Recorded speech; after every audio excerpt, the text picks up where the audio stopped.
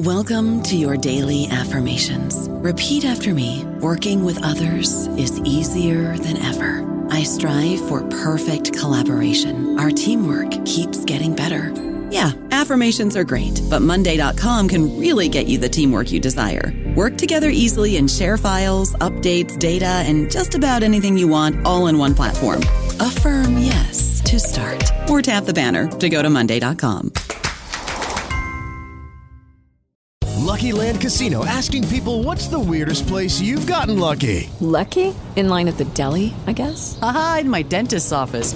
More than once, actually. Do I have to say? Yes, you do. In the car before my kids' PTA meeting. Really? Yes. Excuse me, what's the weirdest place you've gotten lucky? I never win and tell. Well, there you have it. You can get lucky anywhere, playing at LuckyLandSlots.com. Play for free right now. Are you feeling lucky? No purchase necessary. Void where prohibited by law. 18+. Terms and conditions apply. See website for details.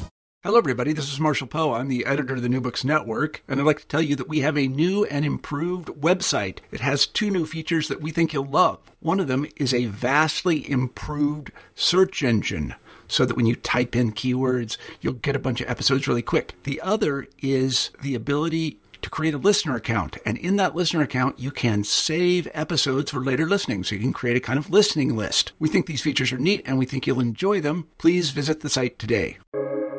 Welcome to the New Books Network. Hello, welcome to another episode of the New Books Network. My name is Matthias Fueling, and today I have the great pleasure to be interviewing Fabio Mattioli. He is a senior lecturer of social anthropology at the University of Melbourne. He just came out with his award-winning book, Dark Finance: Illiquidity and Authoritarianism at the Margins of Europe. Fabio, thanks for joining me. I want to kick things off by asking about yourself. How did you get started in academia? And then from there, how did you get started on your fascinating project, and what is it about? Thank you for having me. It's a pleasure to be here and talking about the book and what I've been doing over the past 10 years with you. I can't believe really it's already 10 years that I've been on this project.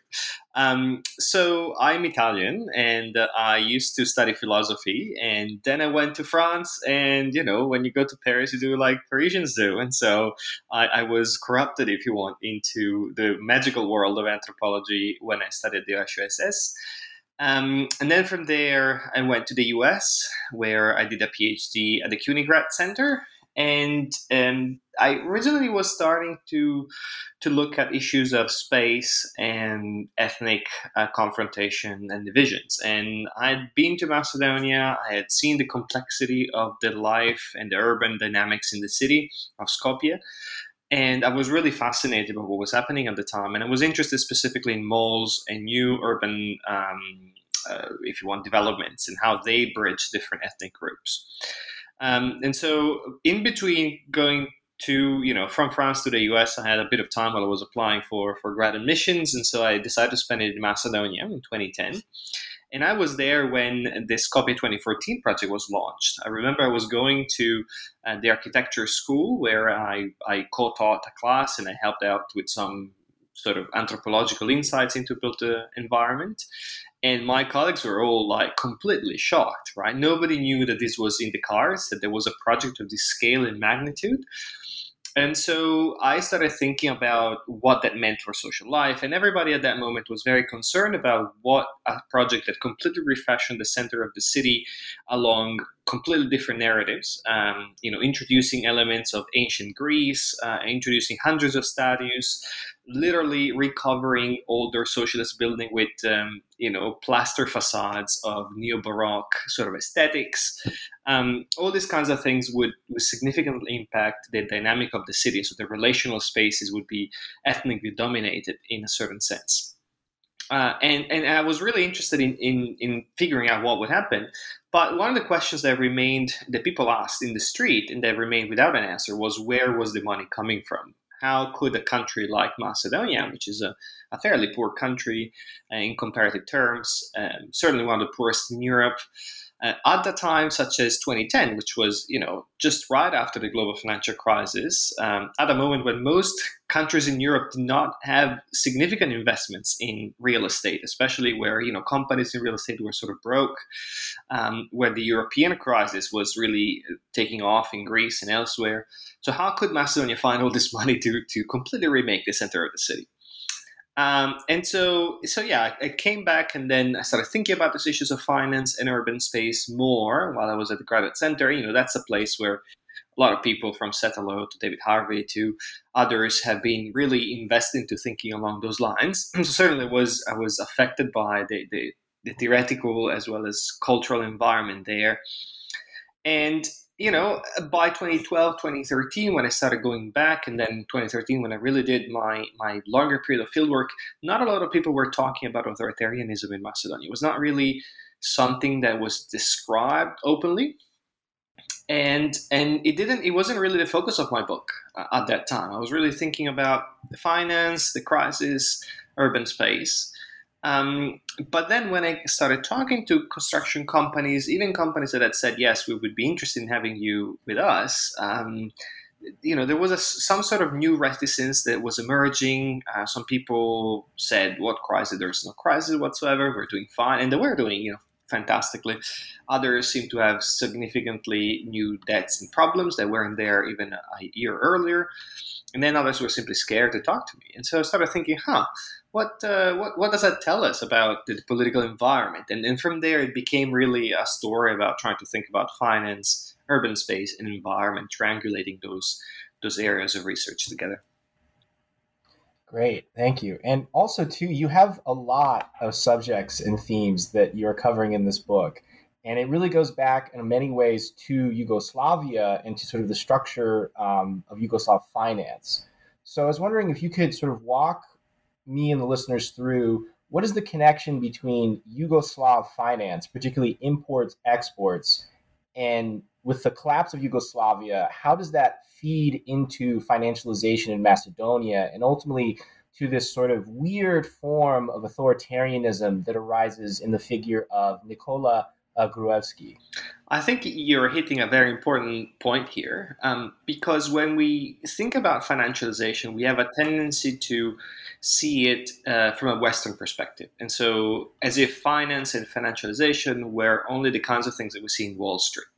And so one of the key points that I make in the book is, look, when we expand the prism to look beyond what we see at home in Western states, we see all sorts of other financial forms that develop organically in specific places that have a different history, a different genealogy, and often different political consequences.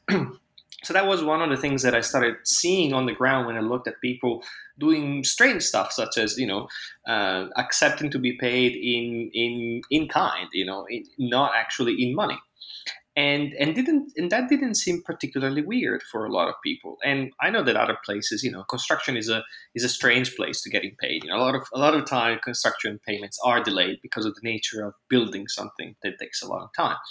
But in the case of Macedonia, that seemed to be a win-win situation for many, or at least was presented as a win-win situation originally for many. And then once they got into these strange credit arrangements, then it became a pernicious, self-defeating type of dynamic. So the question for me was, how was it people thought of this as in positive terms? And so when you look at this, then you realize there's a longer history of paying in kinds that comes from Yugoslavia in a very complex way, which I'll get to in a second. The second thing that I think is why this question is really important is that, Macedonian authoritarianism was not particularly, was described as omnipresent. So people felt it was everywhere in their lives and they couldn't do anything about it by the end of 2013, 2014, especially. But when you look at how it ended, we didn't see the same kind of struggles that we've seen in, say, Erdogan's ability to literally destroy an entire military uprising, or, Putin's capacity to completely suppress public dissent for many, many years and use, military forces, assassinations, and all the rest of it. So there was something about how the regime itself was possibly very fragile that I thought had to do with some longer history of finance and the way in which these financial dynamics developed. So these were the two reasons I think why there is a lot of historical stuff in the book, as you can see, and then it sort of branches out into different themes. And fortunately or unfortunately, there is little research into this sort of broader financial dynamics from Yugoslavia into its successor states. There are a few fantastic authors, but it's an enormous amount of material and archival documentation that is unexplored. And in the case of Macedonia, I was certainly the first to open those documents, and there were moths, right, dead there from I don't know for 20 years or something, because they were mummified. And so when you look at those documents, you realize that the Yugoslavia of the 60s, 70s, 80s are completely different financial systems in many ways that relied often on very complex dynamics where they had to import both certain kind of technologies that they couldn't produce domestically, but also they had to find ways to pay those technologies. So they had to find ways to access hard currency. And originally that was done by sort of grants that were given in the post-war environment. Then Western countries said, no more grants, we're going to give you loans instead, which then had to be paid back. And that enabled and engendered a series of complex dynamics where import-export companies teamed up with secret services and intelligence agencies to enable these kinds of dynamics to work. And a lot of times that involved exchanging things, not just with money, but making complex financial arrangements that made it seem as if people actually had exported certain things, but actually they hadn't, or supplementing and encouraging certain companies that could get to hard currency to actually do that, even if they were not paying their subcontractors at home. So there were all sorts of ways in which the state actually encouraged in-kind exchanges, either with other countries or between companies internally, so that they could get to this hard currency.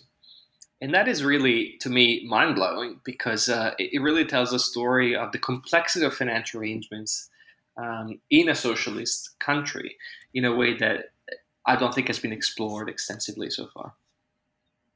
Okay, great. And then how do these import-export sort of arrangements, they, as you write in the book, they have a strong connection to the Yugoslav Secret Service, and you characterize it as kind of import-exports. There's the hard currency aspect, and sort of these Secret Service agencies, intelligence forces, they use import-export dynamics to basically have kind of like a slush fund to run intelligence operations.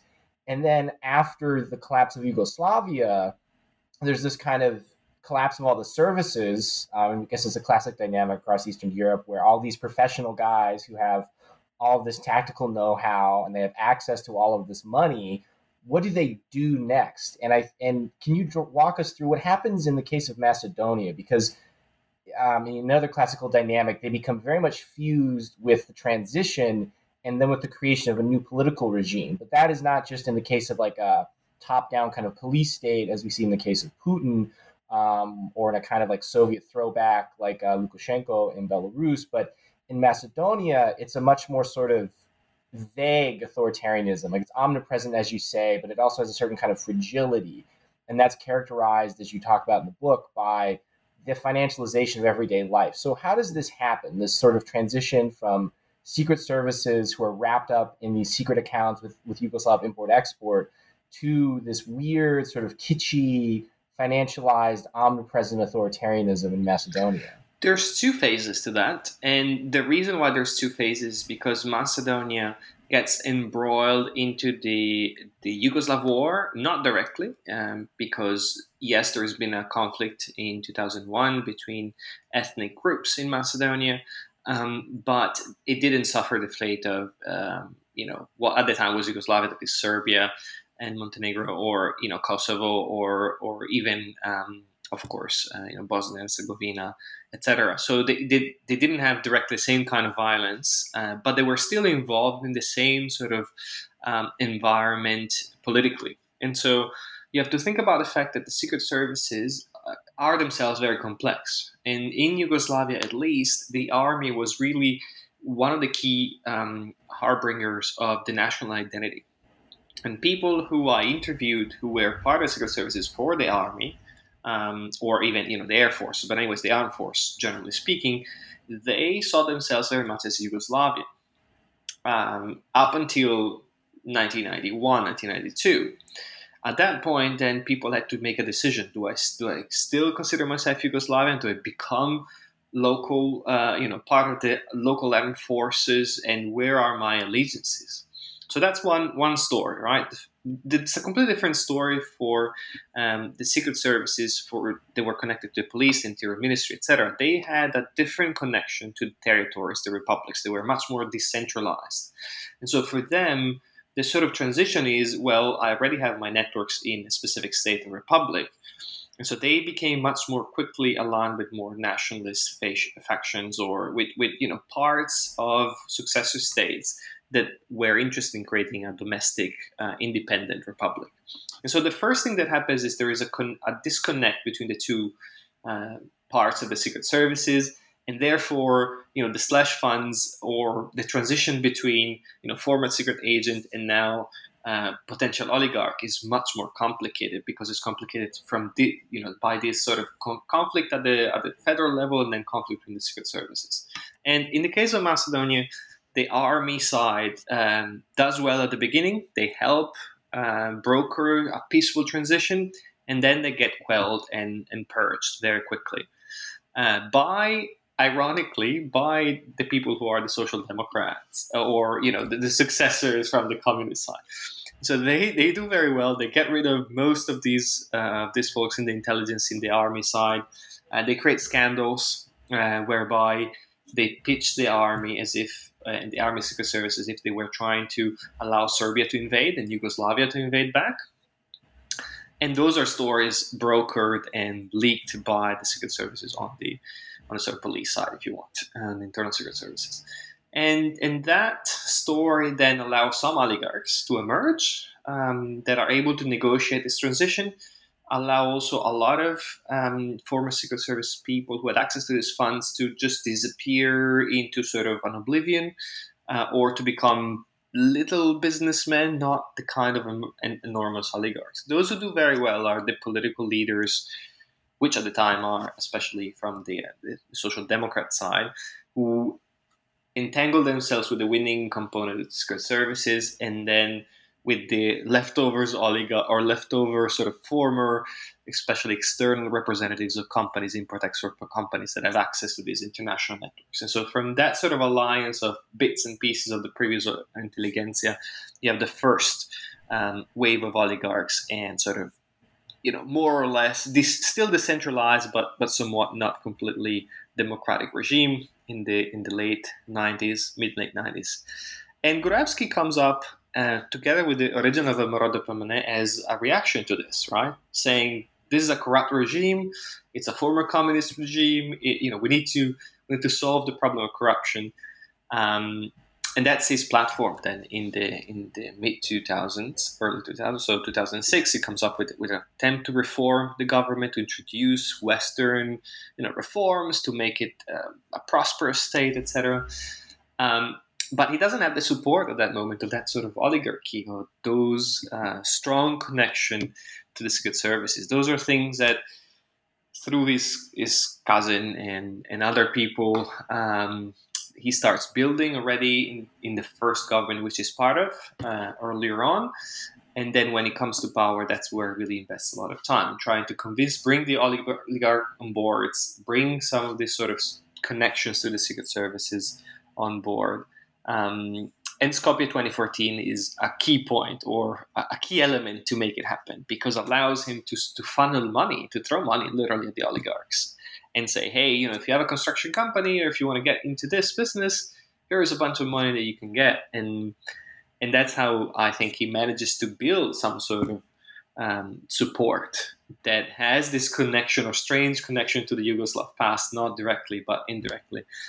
But it's a weak support in some way, because the money is throwing out too many contracts compared to the money that he actually has. And if he has to keep the Western powers, especially the EU, happy, he has to be able to pay back those loans. So if he pays back the loans, clearly he doesn't have the money to spend, right? Because these are not investments that will bring in more money, since it's a construction for monumental stuff, and they don't generate GDP. So where can he get the money? Well, the simple reasoning, maybe not simple, but his reasoning is, I'm not going to pay the contracts in full. But what do I do instead? I allow oligarchs or other companies to then do the same to others, and simply will not pursue those kinds of claims by subcontractors. And that's where the sort of idea of financialization as a form of illiquidity moves forward. Okay, great. And then connecting that to the Yugoslav economy, what is the nature, or excuse me, of the Macedonian economy after the collapse of Yugoslavia? Because as you write in your book, Macedonia was not a highly developed sector of the Yugoslav economy, as I understand it. It didn't have a lot of industrial development, relatively backward in the context of the Yugoslav economy. And so it seems to be sort of doubly in trouble once Yugoslavia collapses, where it's a small country, lack of natural resources, not a very well-developed economy. And yet it becomes this, with Skopje 2014, it just undergoes this monumental building craze. And so how does that work its way out in the Macedonian economy on the ground? And you go into this in your book when you talk about sort of the granular level of workers and how they have to deal, with trying to, they're not getting their contracts in full. They're strapped for cash. Everyone's strapped for cash. Everyone's getting paid in kind. And yet it sort of affects everything around them. And yet it has these sort of roots, again, going back to Yugoslavia. So I'm wondering if you could sort of explain that process of the Macedonian economy leading to the building trades becoming sort of the dominant sector. So when you think about the Macedonian economy from socialism, it's not necessarily where not developed. It was the wrong kind of development, if you want, for what happened after Yugoslavia. So in the Yugoslav state, there have been decisions about which country will get what kind of companies. And in Macedonia, the decisions had been made with a sort of delayed start. And so the investments came fairly late. But then they were also the wrong kind of investments, because they were often heavy industry. So large aluminum plants, or plants that produced iron and other products for shipyards, right? And you were like, well, Macedonia is probably the single country, or one of the few countries in Yugoslavia didn't have access to the sea. So why would you build a shipyard set of products there? So there were a few decisions that really did not make the life in Macedonia much easier. And so it remained very significantly based on things like agriculture, some level of heavy industry, which then needed the large scale, either large markets or large infrastructure that collapsed with the Yugoslav dissolution. And so that created a significant drama, really, in the 90s. 50% of people, were without a job, essentially. The second thing that is interesting is that during Yugoslavia, there were a lot of construction companies that were managed either centrally or that went outside of the country to do jobs. And so you can think about Iraq, you can think about Libya, you can think about other places in Eastern Europe where construction companies from Yugoslavia went and did civil work, military work, etc. But that was possible because of the structure of contacts that were held by especially large import-export companies at the Yugoslav level, and then subcontracting, or anyways, actual building done by specific companies at the local level that were often based in specific republic. Macedonia had a lot of them because Skopje had been almost destroyed in 63 by earthquake.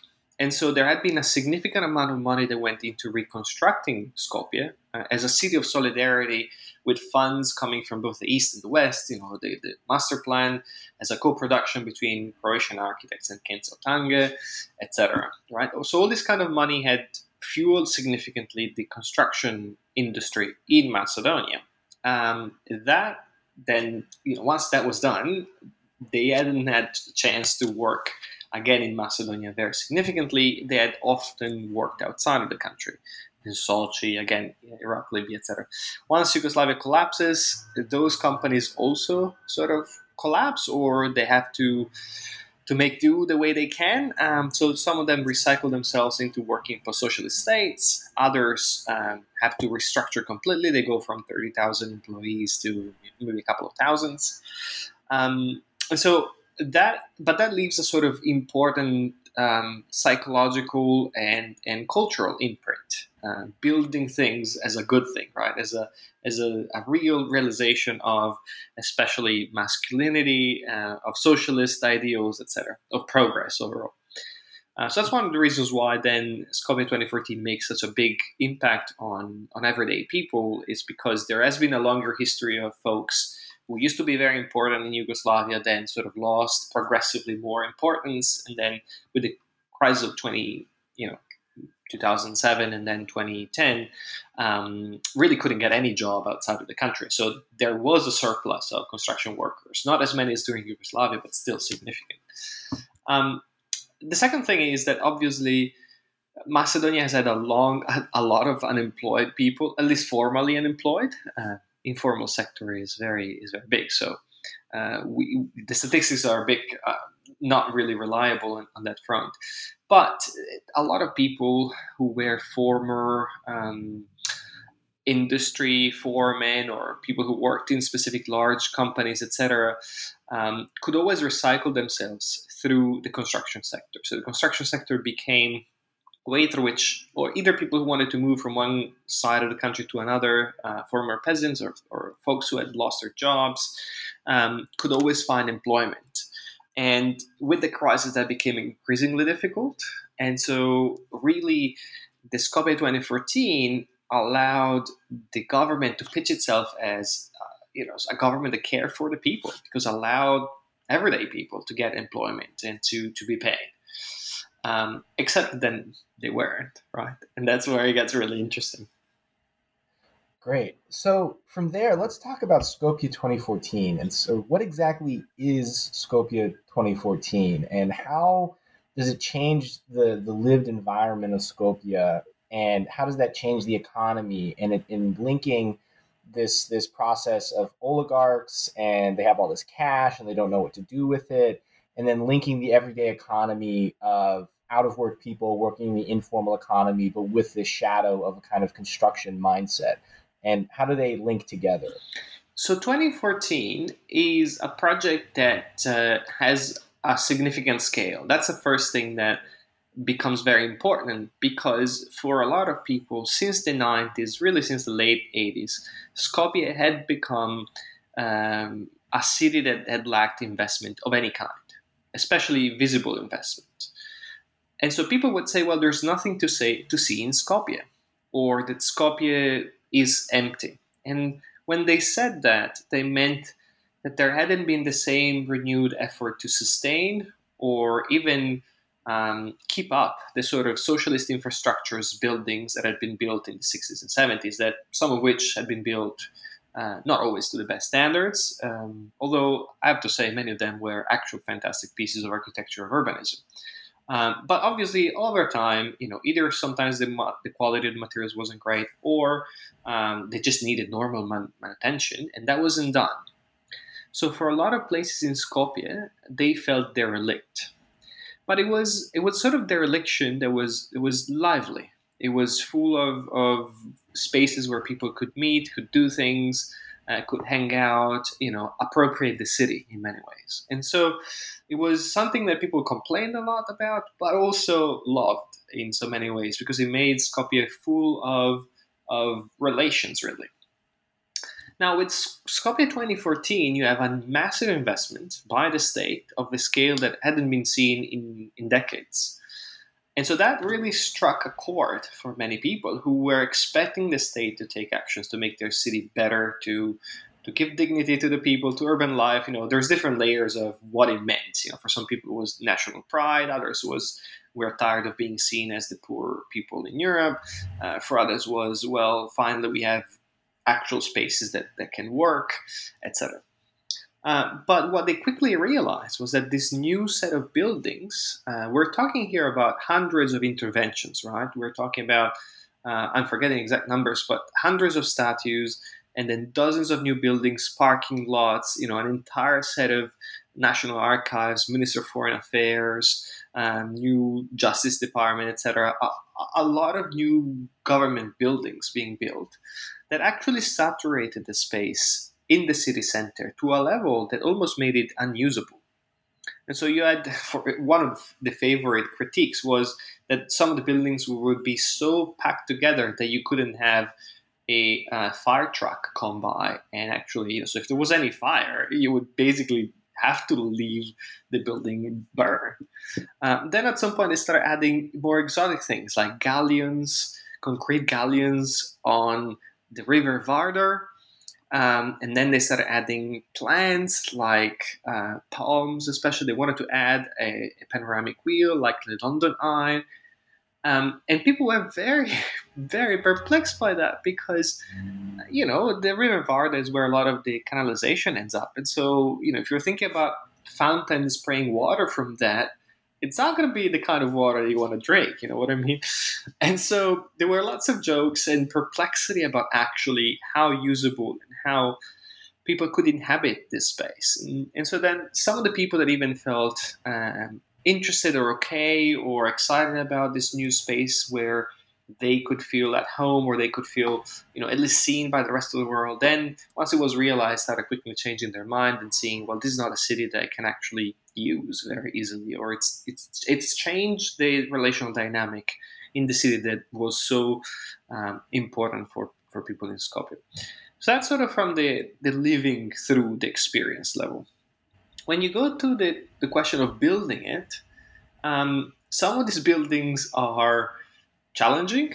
So a few people were excited about the fact that we're building a new bridge because it was a new challenging thing and they had to figure out a few things about it, and so they could use their skills. But then they also quickly realized that it was not going to be the best material. In fact, in many cases, it was a terrible construction. So you have the National Archives, whose basement is flooding. You have the extensive use of styropor and other sort of plaster-like materials to the facades, some of which are flammable. And I mean, it was just a nightmare, right? And the kinds of materials and the realizations of it. And that made people a bit ambivalent, even those more hardened nationalists. By 2014, 2015, they were starting to see that as not really what was being sold to them. Building it meant that people had a job, but the problem was that it wasn't always a job that was being paid to them on time. So their salaries were delayed often. And the delay depended often on the degree to which the company was connected or not to the government. And so companies that were directly connected to the government were better at paying their workers. Although, again, they had delays and sometimes they just didn't care about letting them, fend for themselves for a period of time. The company where I did most of my research was not connected to the government. And so they had been on a sort of successful run for a few years.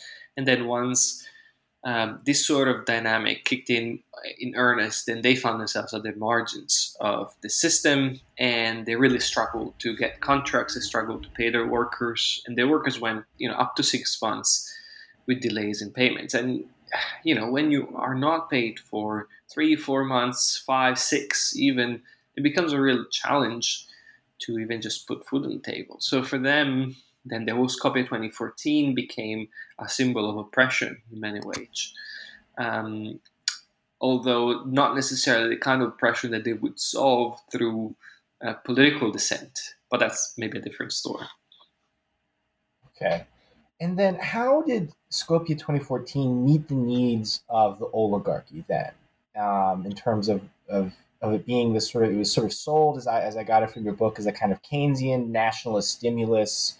We're going to promote the glory of Macedonia and its ancient past and Alexander the Great. And then, as you said, very quickly, people on the ground start to realize that there's something fishy going on. And as you said, you were fascinated by this topic initially because you're wondering, well, where is all the money coming from? If we just had this global financial crisis based on fundamentally, mortgage problems and sort of over investment in building, how does Macedonia and how does it sort of ruling oligarchical class connected to the government, how does it sort of hit on this idea that this is what we're going to do? We're going to do this insane building project in the capital, and that'll solve all, our political and our financial, problems. So what's the connection there with the oligarchy, who's coming out of sort of this past of Yugoslavia and the secret agencies and the slush funds? I think the oligarchy thought they could write it off and make a lot of money off of it, and some really did at the beginning, especially, and for two reasons. One, it's very hard to give a price to buildings, especially buildings that have some kind of artistic components or statues or things like that. It's very easy to actually disguise how much money you're spending and their worth. And so that means that people can actually inflate the expenses and then funnel money around in that way.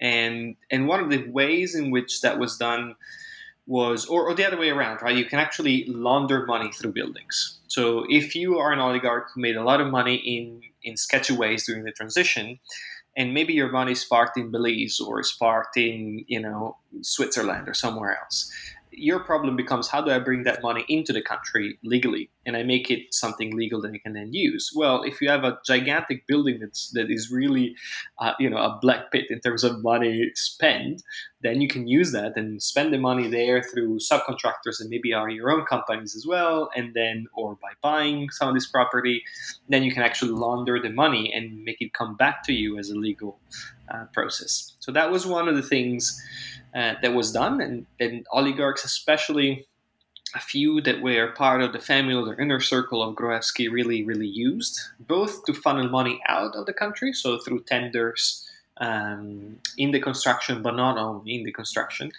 so that they would get a lot of money from the government and pay back sort of nothing, or not provide the actual services they said they would.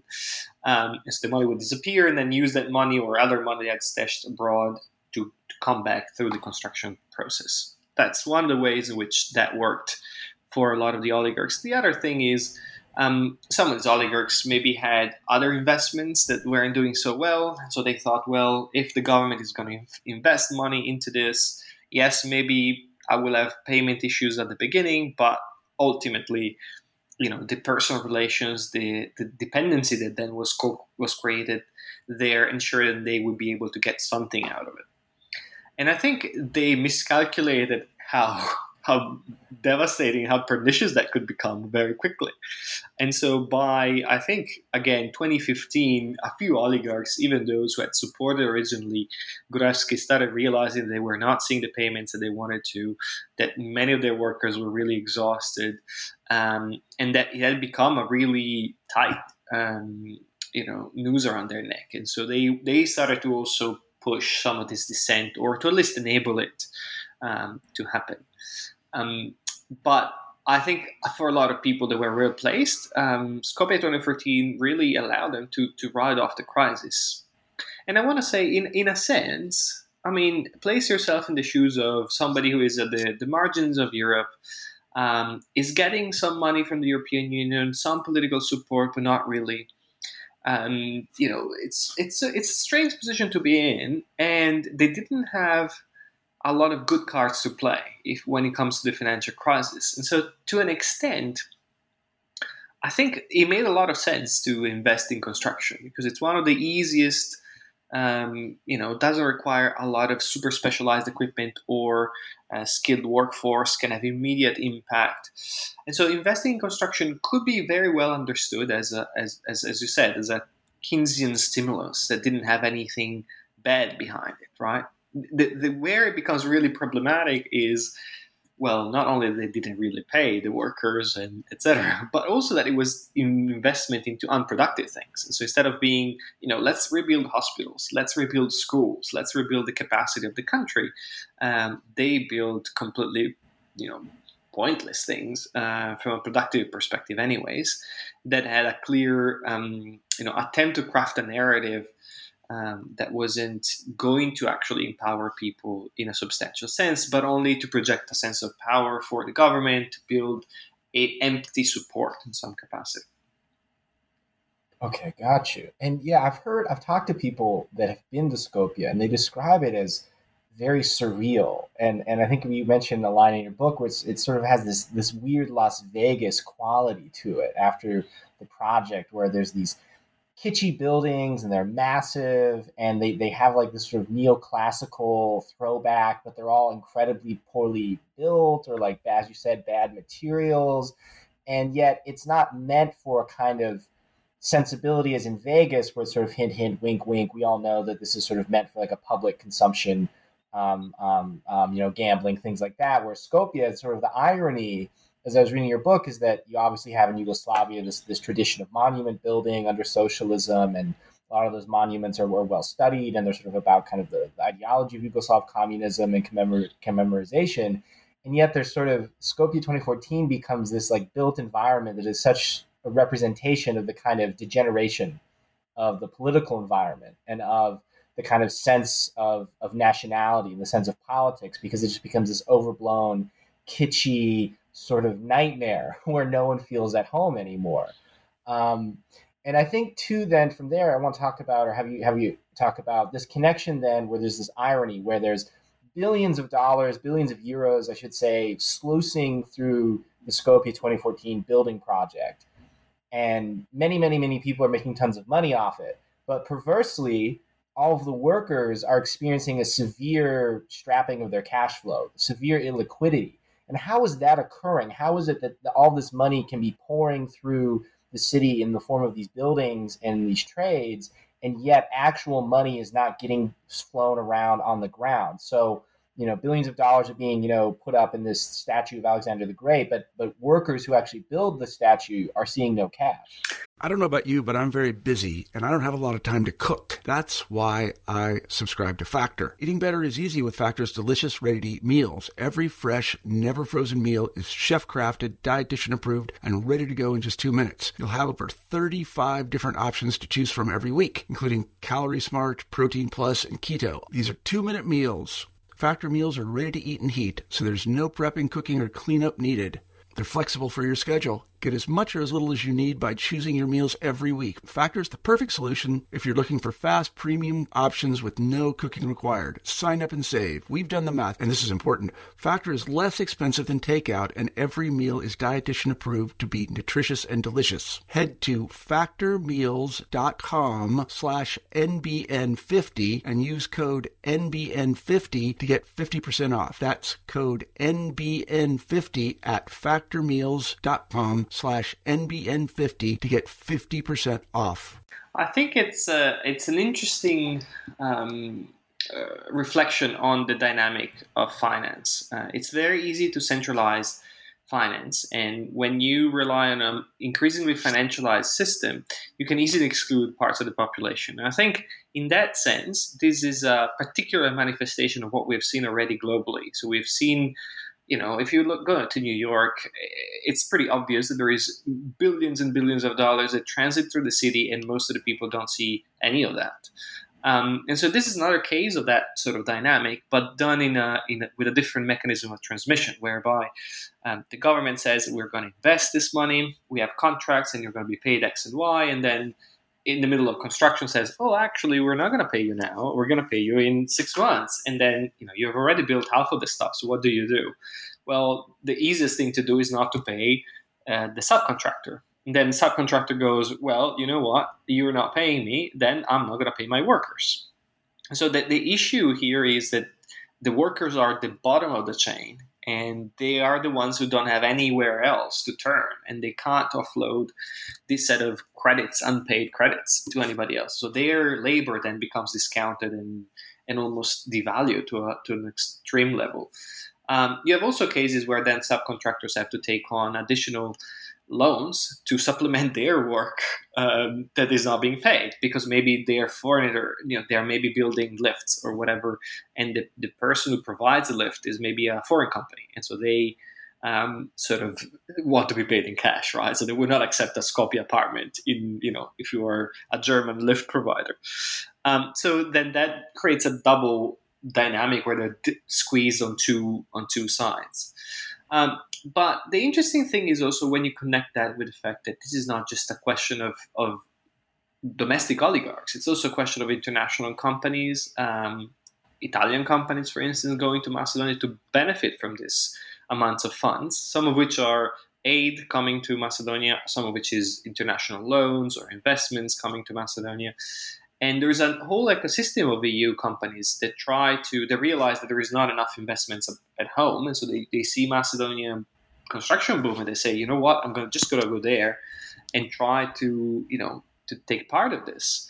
And that fuels an interesting complacency from institutional side and even complicity, really, on the EU side when it comes on the political level to look at the form of authoritarianisms that are taking place. And I think it's sort of an open secret, but when you see the many authoritarian regime across the world, there's a rhetoric, we oppose it in the West, but really there is a sense in which economically, at least, we are fueling them actively, right? And the same has happened in Macedonia for a number of years.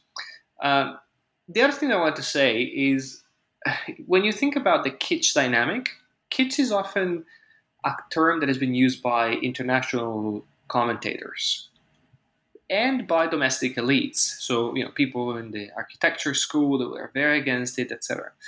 But at least at the beginning, domestic construction workers, domestic working class people, they weren't always so opposed to the government's plan, because I think it tapped into that sense of, again, we have not seen investments for such a long time. We've felt our life degrade so much that these kinds of monumental investments signal a rebuilding of the state. So I think the symbology there was not just, nobody cared about Alexander the Great per se. They cared about the fact that it was a state finally investing into the built environment with all the sort of echoes of socialist Yugoslavia and progress that brought together.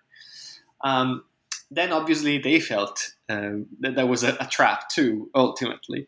But there was a time when interestingly, the kitsch label didn't really so much map what was happening on the ground.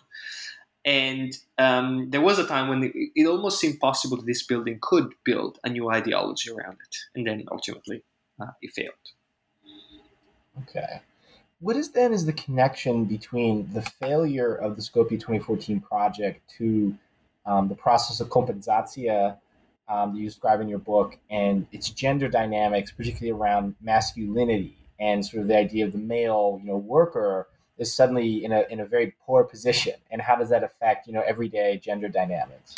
I think the Skopje 2014 project has been such a gendered project. It's been really presented on, there is a warrior on a horse. That's the symbol of it, and the horse is showing all its genitals. Then we're sort of obfuscated a little bit, but that's the image that the government wanted to come out of this. It's a revanchist idea about who is the boss, if you want, in the region, in the family, in the country.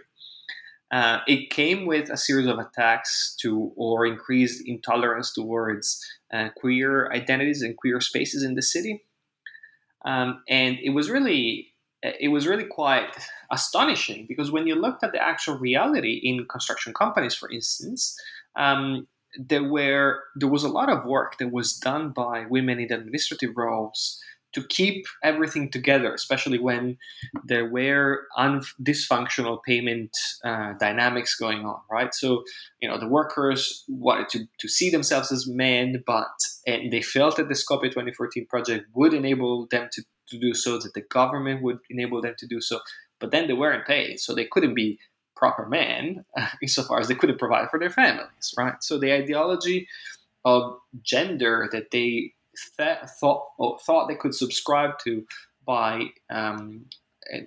supporting this political project and urban symbology wasn't actually reflected in the facts and the economic dimensions and reality we're living through. And so who was able to then pull it all together? It was often women who made sure that the sort of animosity that was generated by these contradictions of masculinity didn't explode into something terrible in the workplace. So what I observed, and I have to say, as a sort of middle-class foreign anthropologist, my gender identity was often question, right? Because yes, I looked like a man, but I didn't behave fully like a man. So people often tested me, and maybe for this reason, or maybe just because of my personality, I don't know. But I hang out a lot with women on construction sites, women in administrations as well, and so a lot of the descriptions that I give of what's happening are often framed through their commentaries and how they explained as well the dynamics of the workplace. And one of the things that was very clear was that they took it upon themselves to actually make it function, to make sure that the contradictions of masculinity that were engendered by this, you have to be the man, but also we're not going to pay you, created tensions in the workplace. And it was women that tried to mitigate them and to make sure that they did not explode. And that was an additional labor on their shoulders on top of what they were already doing, right? Because they had jobs. And so that happened at the administrative levels, where assistants or female managers try to diffuse the tensions between buyers and managers, or the director of the company, or between different directors, as well as at the level of the construction site, where people who had not been paid for 6 months, then we're talking about striking, or we're talking about protesting with letters, etc. And then it was women often who managed that situation from becoming explosive. So I think it's an interesting dynamic, not unique. We have seen some of these gender dynamics already taking place in the 90s during the height of the transition, where with the retraditionalization of gender roles, women were often asked to take on additional roles. But this felt particularly funny because it came with, again, the attempt to rebuild the image of the man, and really in this sort of super contradictory way, where then it befell on women to make it all work out.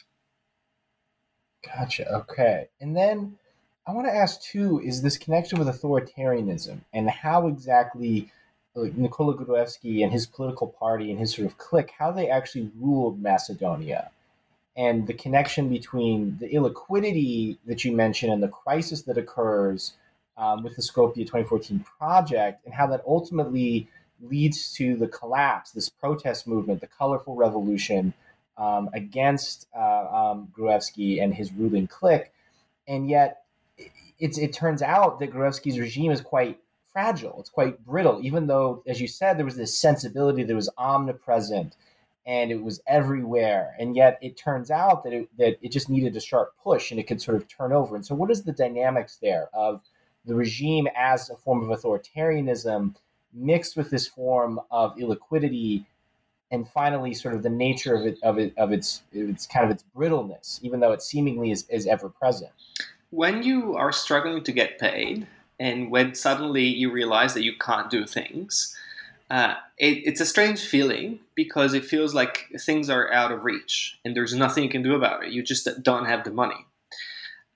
If you have somebody that beats you up with a baton, you can say, this person is beating me up. When you don't have the money in your pockets, it's much harder to understand whose fault it is. Is it the businessmen, bad investments? Is it the government's bad decisions? Is it that somebody is holding up money somewhere?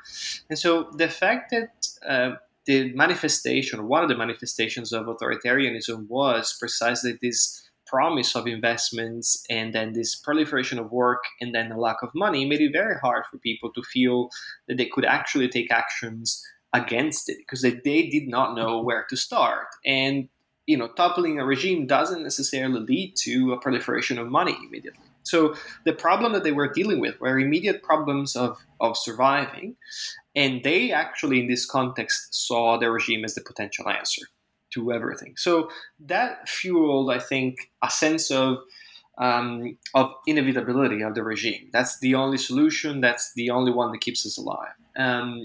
Businessmen fed into that regime, into that sort of way of thinking as well, not only practically because they had to find a way to make do and to get money, investments, etc., but also because they realized that they could use the excuse of pointing their fingers to the regime or saying it's all my fault to then enact other sort of little scams. And so I've also encountered a lot of people who did not have direct connection to the regime, but, utilized the excuse of nobody's paying anybody to keep on not paying people because they could.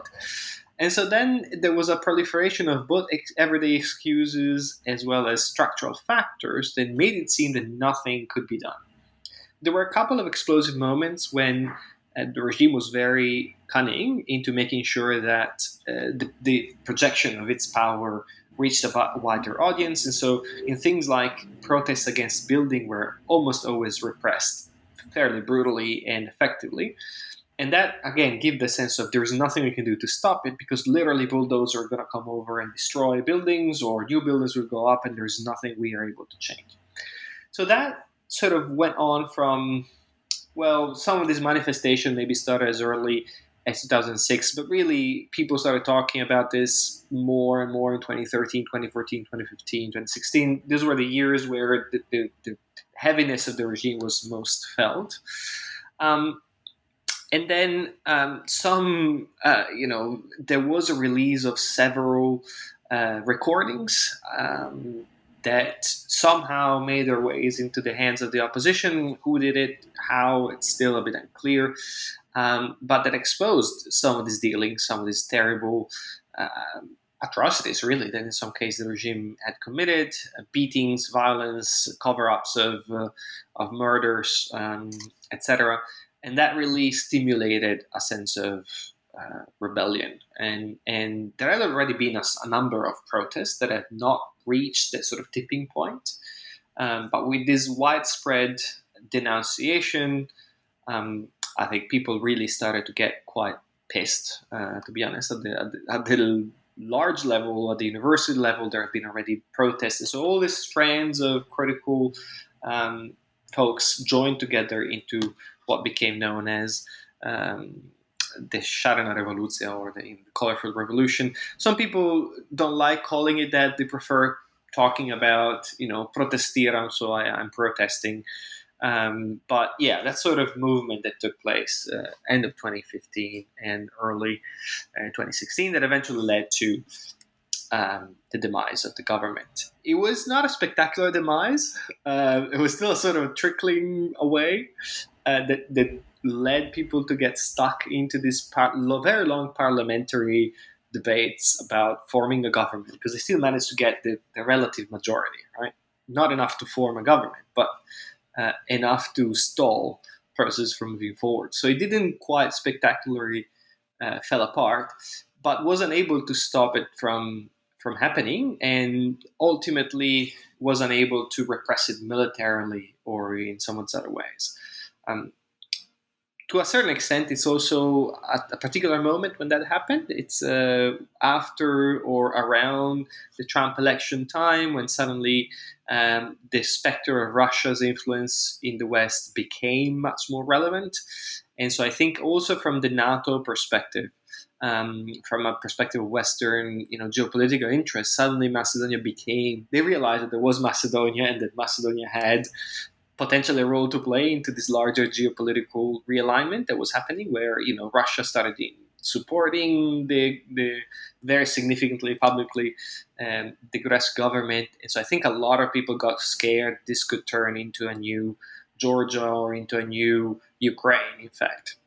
And in fact, some people suggest that there was a very heavy-handed intervention by especially the US to make sure that did not happen.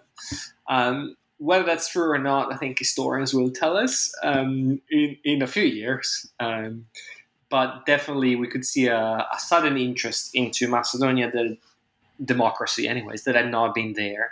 And that, I think, helped the movements, the domestic movements that had been endogenous to get over the line. Yeah, and I remember reading, you mentioned there were counter protests even, though, during the process of this kind of protester revolution, where it was proved that there was sort of Serbian intelligence agencies and Russian intelligence agencies involved in trying to stall the pushback against the regime. Absolutely. And there was a moment when they seemed that they were going to actually make it. The counter-protests were counter-protests for Macedonia or against,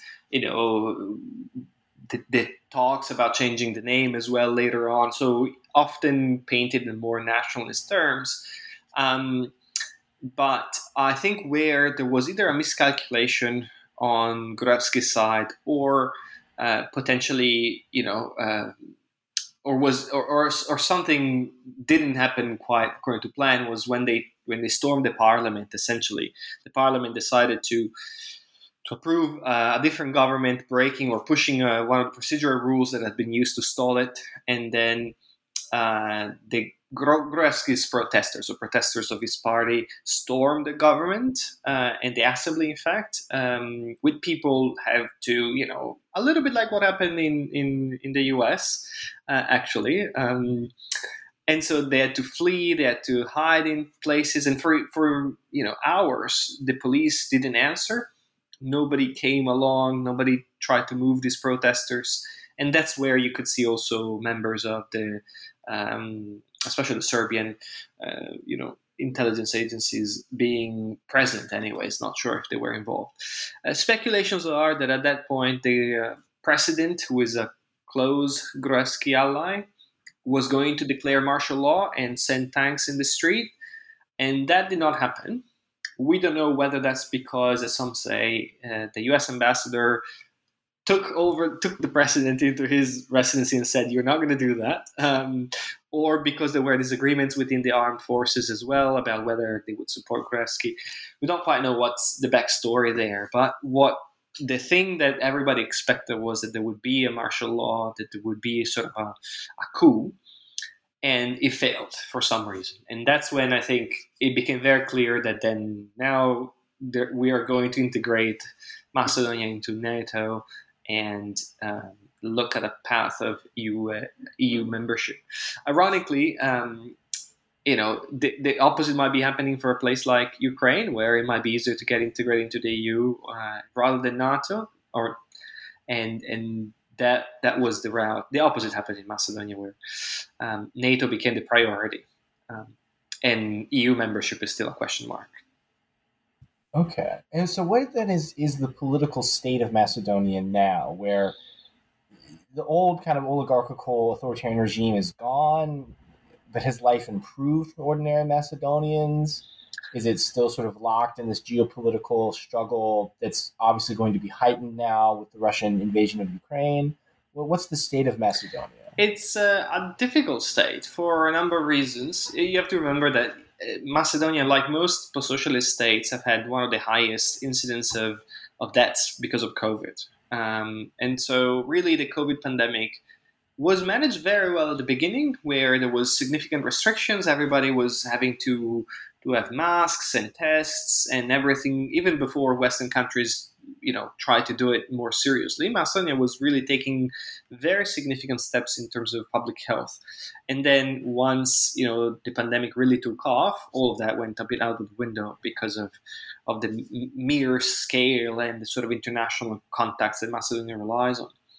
And so that became a big issue. And the second thing is that my reading of the situation is that from a geopolitical standpoint, the government that succeeded Gruevski was given green light to join NATO and then to try to join the EU. And that was sort of the number one mandate at international level that ensured they would have an international support. Once they did that, it all became much more complicated for them because the intention of international organizations waned a little bit. The EU accession talks didn't go very far. And then domestically, the sort of progressive spirit that accompanied the early phases of the new government was crushed. And so there was a very progressive Ministry of Finance that tried to implement and did implement for 6 months a progressive taxation, a minimal progressive taxation, and that was crushed, right, by the pro-business component of the new government, who then ousted these progressive components within the new government. And so now we stand at a point where, by all accounts of the people on the ground that I speak with, the prime minister has resorted to Gruevski-like tactics of favoritism.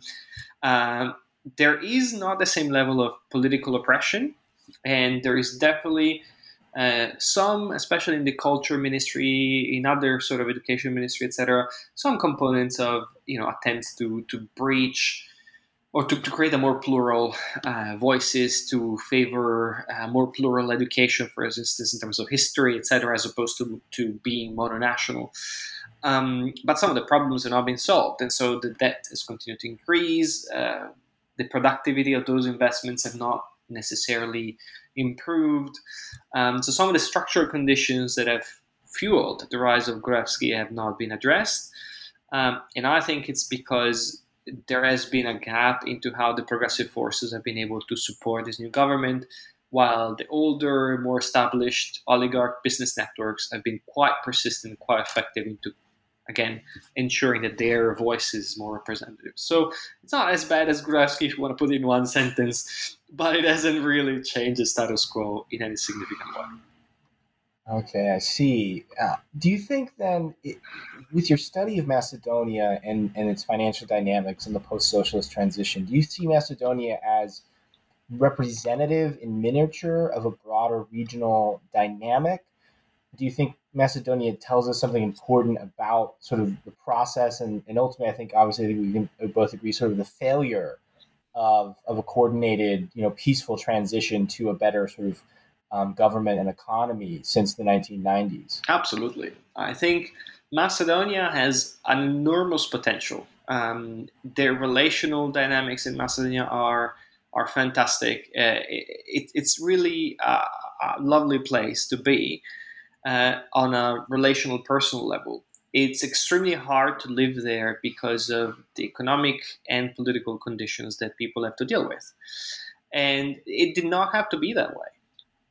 If you look at some of the places where Macedonia and Macedonians excel at the moment, IT, for instance, it shows the immense level of creativity that the local population has. And so it's not a question, as is often said, is, a post-socialist state, therefore people don't know what to do or are not entrepreneurial enough. This is all, Western ideology. People are very resourceful and very interested in doing interesting things. I mean, even fake news, as much as we can deplore them, and that came from Macedonia, describe a level of inventiveness that is really interesting.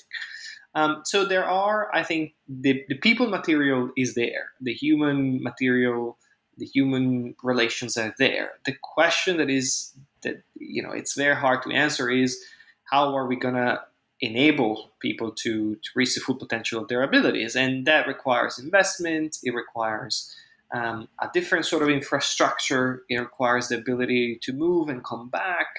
And a lot of these things have just been stalling because of problems with geopolitical ability. Macedonia has been so locked in for so long that people, when they move and they leave, they just leave often, right? So there's all sorts of issues related to how the transition has been managed, most of which are of economic and political reasons, and they could be significantly improved by a different set of forces globally. There's hope, of course. We've seen a lot of interesting developments coming from Macedonia, but it's an extremely tough place to live in, especially if you have significant aspirations to change things or to try to do something different. On the other hand, I have to say that I have found also less conformism compared to other much more development places. I live now in Australia, and there is much more diversity of thought in the micro dynamic that I observe in Macedonia compared to some of the places that I see here in Australia. There just isn't enough money for everybody to transform that into something else. And I think you could see how Macedonia's, the dynamic and the structural dynamics around the ability of elites to capture power, wealth, and especially finance is something that should give us all a lot to think about and should really push us in the West as well to keep financial flows more accountable. Because yes, we reap the bulk of its benefits, but even for us, they are enabling elites to become more and more powerful, and they are less and less translating into opportunities for all of us. And so I think thinking through what happened in Macedonia should also push us to think about, well, what is finance going to do to our democratic and wealthier society? Yeah, well, I hope life improves in Macedonia, and I hope in other countries in the so-called West, we escape the fate of having a Gruevski come to power in our own, I guess, Skopje 2014's popping up everywhere. In closing, Fabio, I want to ask, do you have any projects you're working on now? Anything you're developing for a second book that you're thinking of? So a couple of things that I've been working on. One is tragically very relevant now. You've all probably heard about the SWIFT discussion of cutting banks from the SWIFT system. You might or might not be aware of the fact that during the socialist time, Yugoslavia and most communist states had very complex ways of clearing payments between countries, especially with the West. And some of these systems involved a centralized unity, in the case of the list of Yugoslavia, where there was an accounting system that was centralized, and that was dismantled with the Europeanization of the country. It was, although that worked very well and allowed the country to really keep track of debts and who was paying what or not paying what, and then potentially intervene, it was said, this is too centralized, we're just going to get rid of it, and we're going to replace it with other payment systems that are more privatized. So I would like to retrace the history of that and to see how that informed other financial flows. At the moment, because I've been stuck in Australia for the past few years, I've worked quite substantially on startups here with a view towards making a comparison between Australia and Macedonia. The Macedonian side is a question mark. I've done a little bit of work there, but mostly here. And so I've worked in the platformization, or how is it that increasingly most of the startups are looking like Amazon or, eBay want to be. And what is it that push everybody towards that sort of model? And so that's in progress. Not sure when it's going to become a book in and of its right, but that's something I've been doing. And then for fun, I've been designing digital flight assistants, that is AI projects, AI systems that help pilots fly their planes. Oh, that's great. That's fascinating. Well, I hope good luck with the projects. I just want to plug the book again for our listeners: Dark Finance, Illiquidity and Authoritarianism at the Margins of Europe. Sadly, very relevant to events that are occurring now in Eastern Europe, and hopefully lessons for preventing a further financialization and authoritarianization of the world. Fabio, thank you so much. This has been a fascinating conversation. To our listeners, again, I cannot recommend the book enough. Thank you so much for listening, and I hope you all have a great day. Thank you.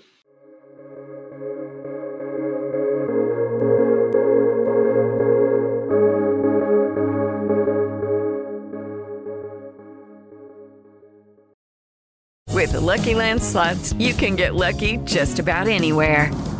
This is your captain speaking. We've got clear runway and the weather's fine, but we're just going to circle up here a while and get lucky. No, nothing like that. It's just these cash prizes add up quick. So I suggest you sit back, keep your tray table upright, and start getting lucky.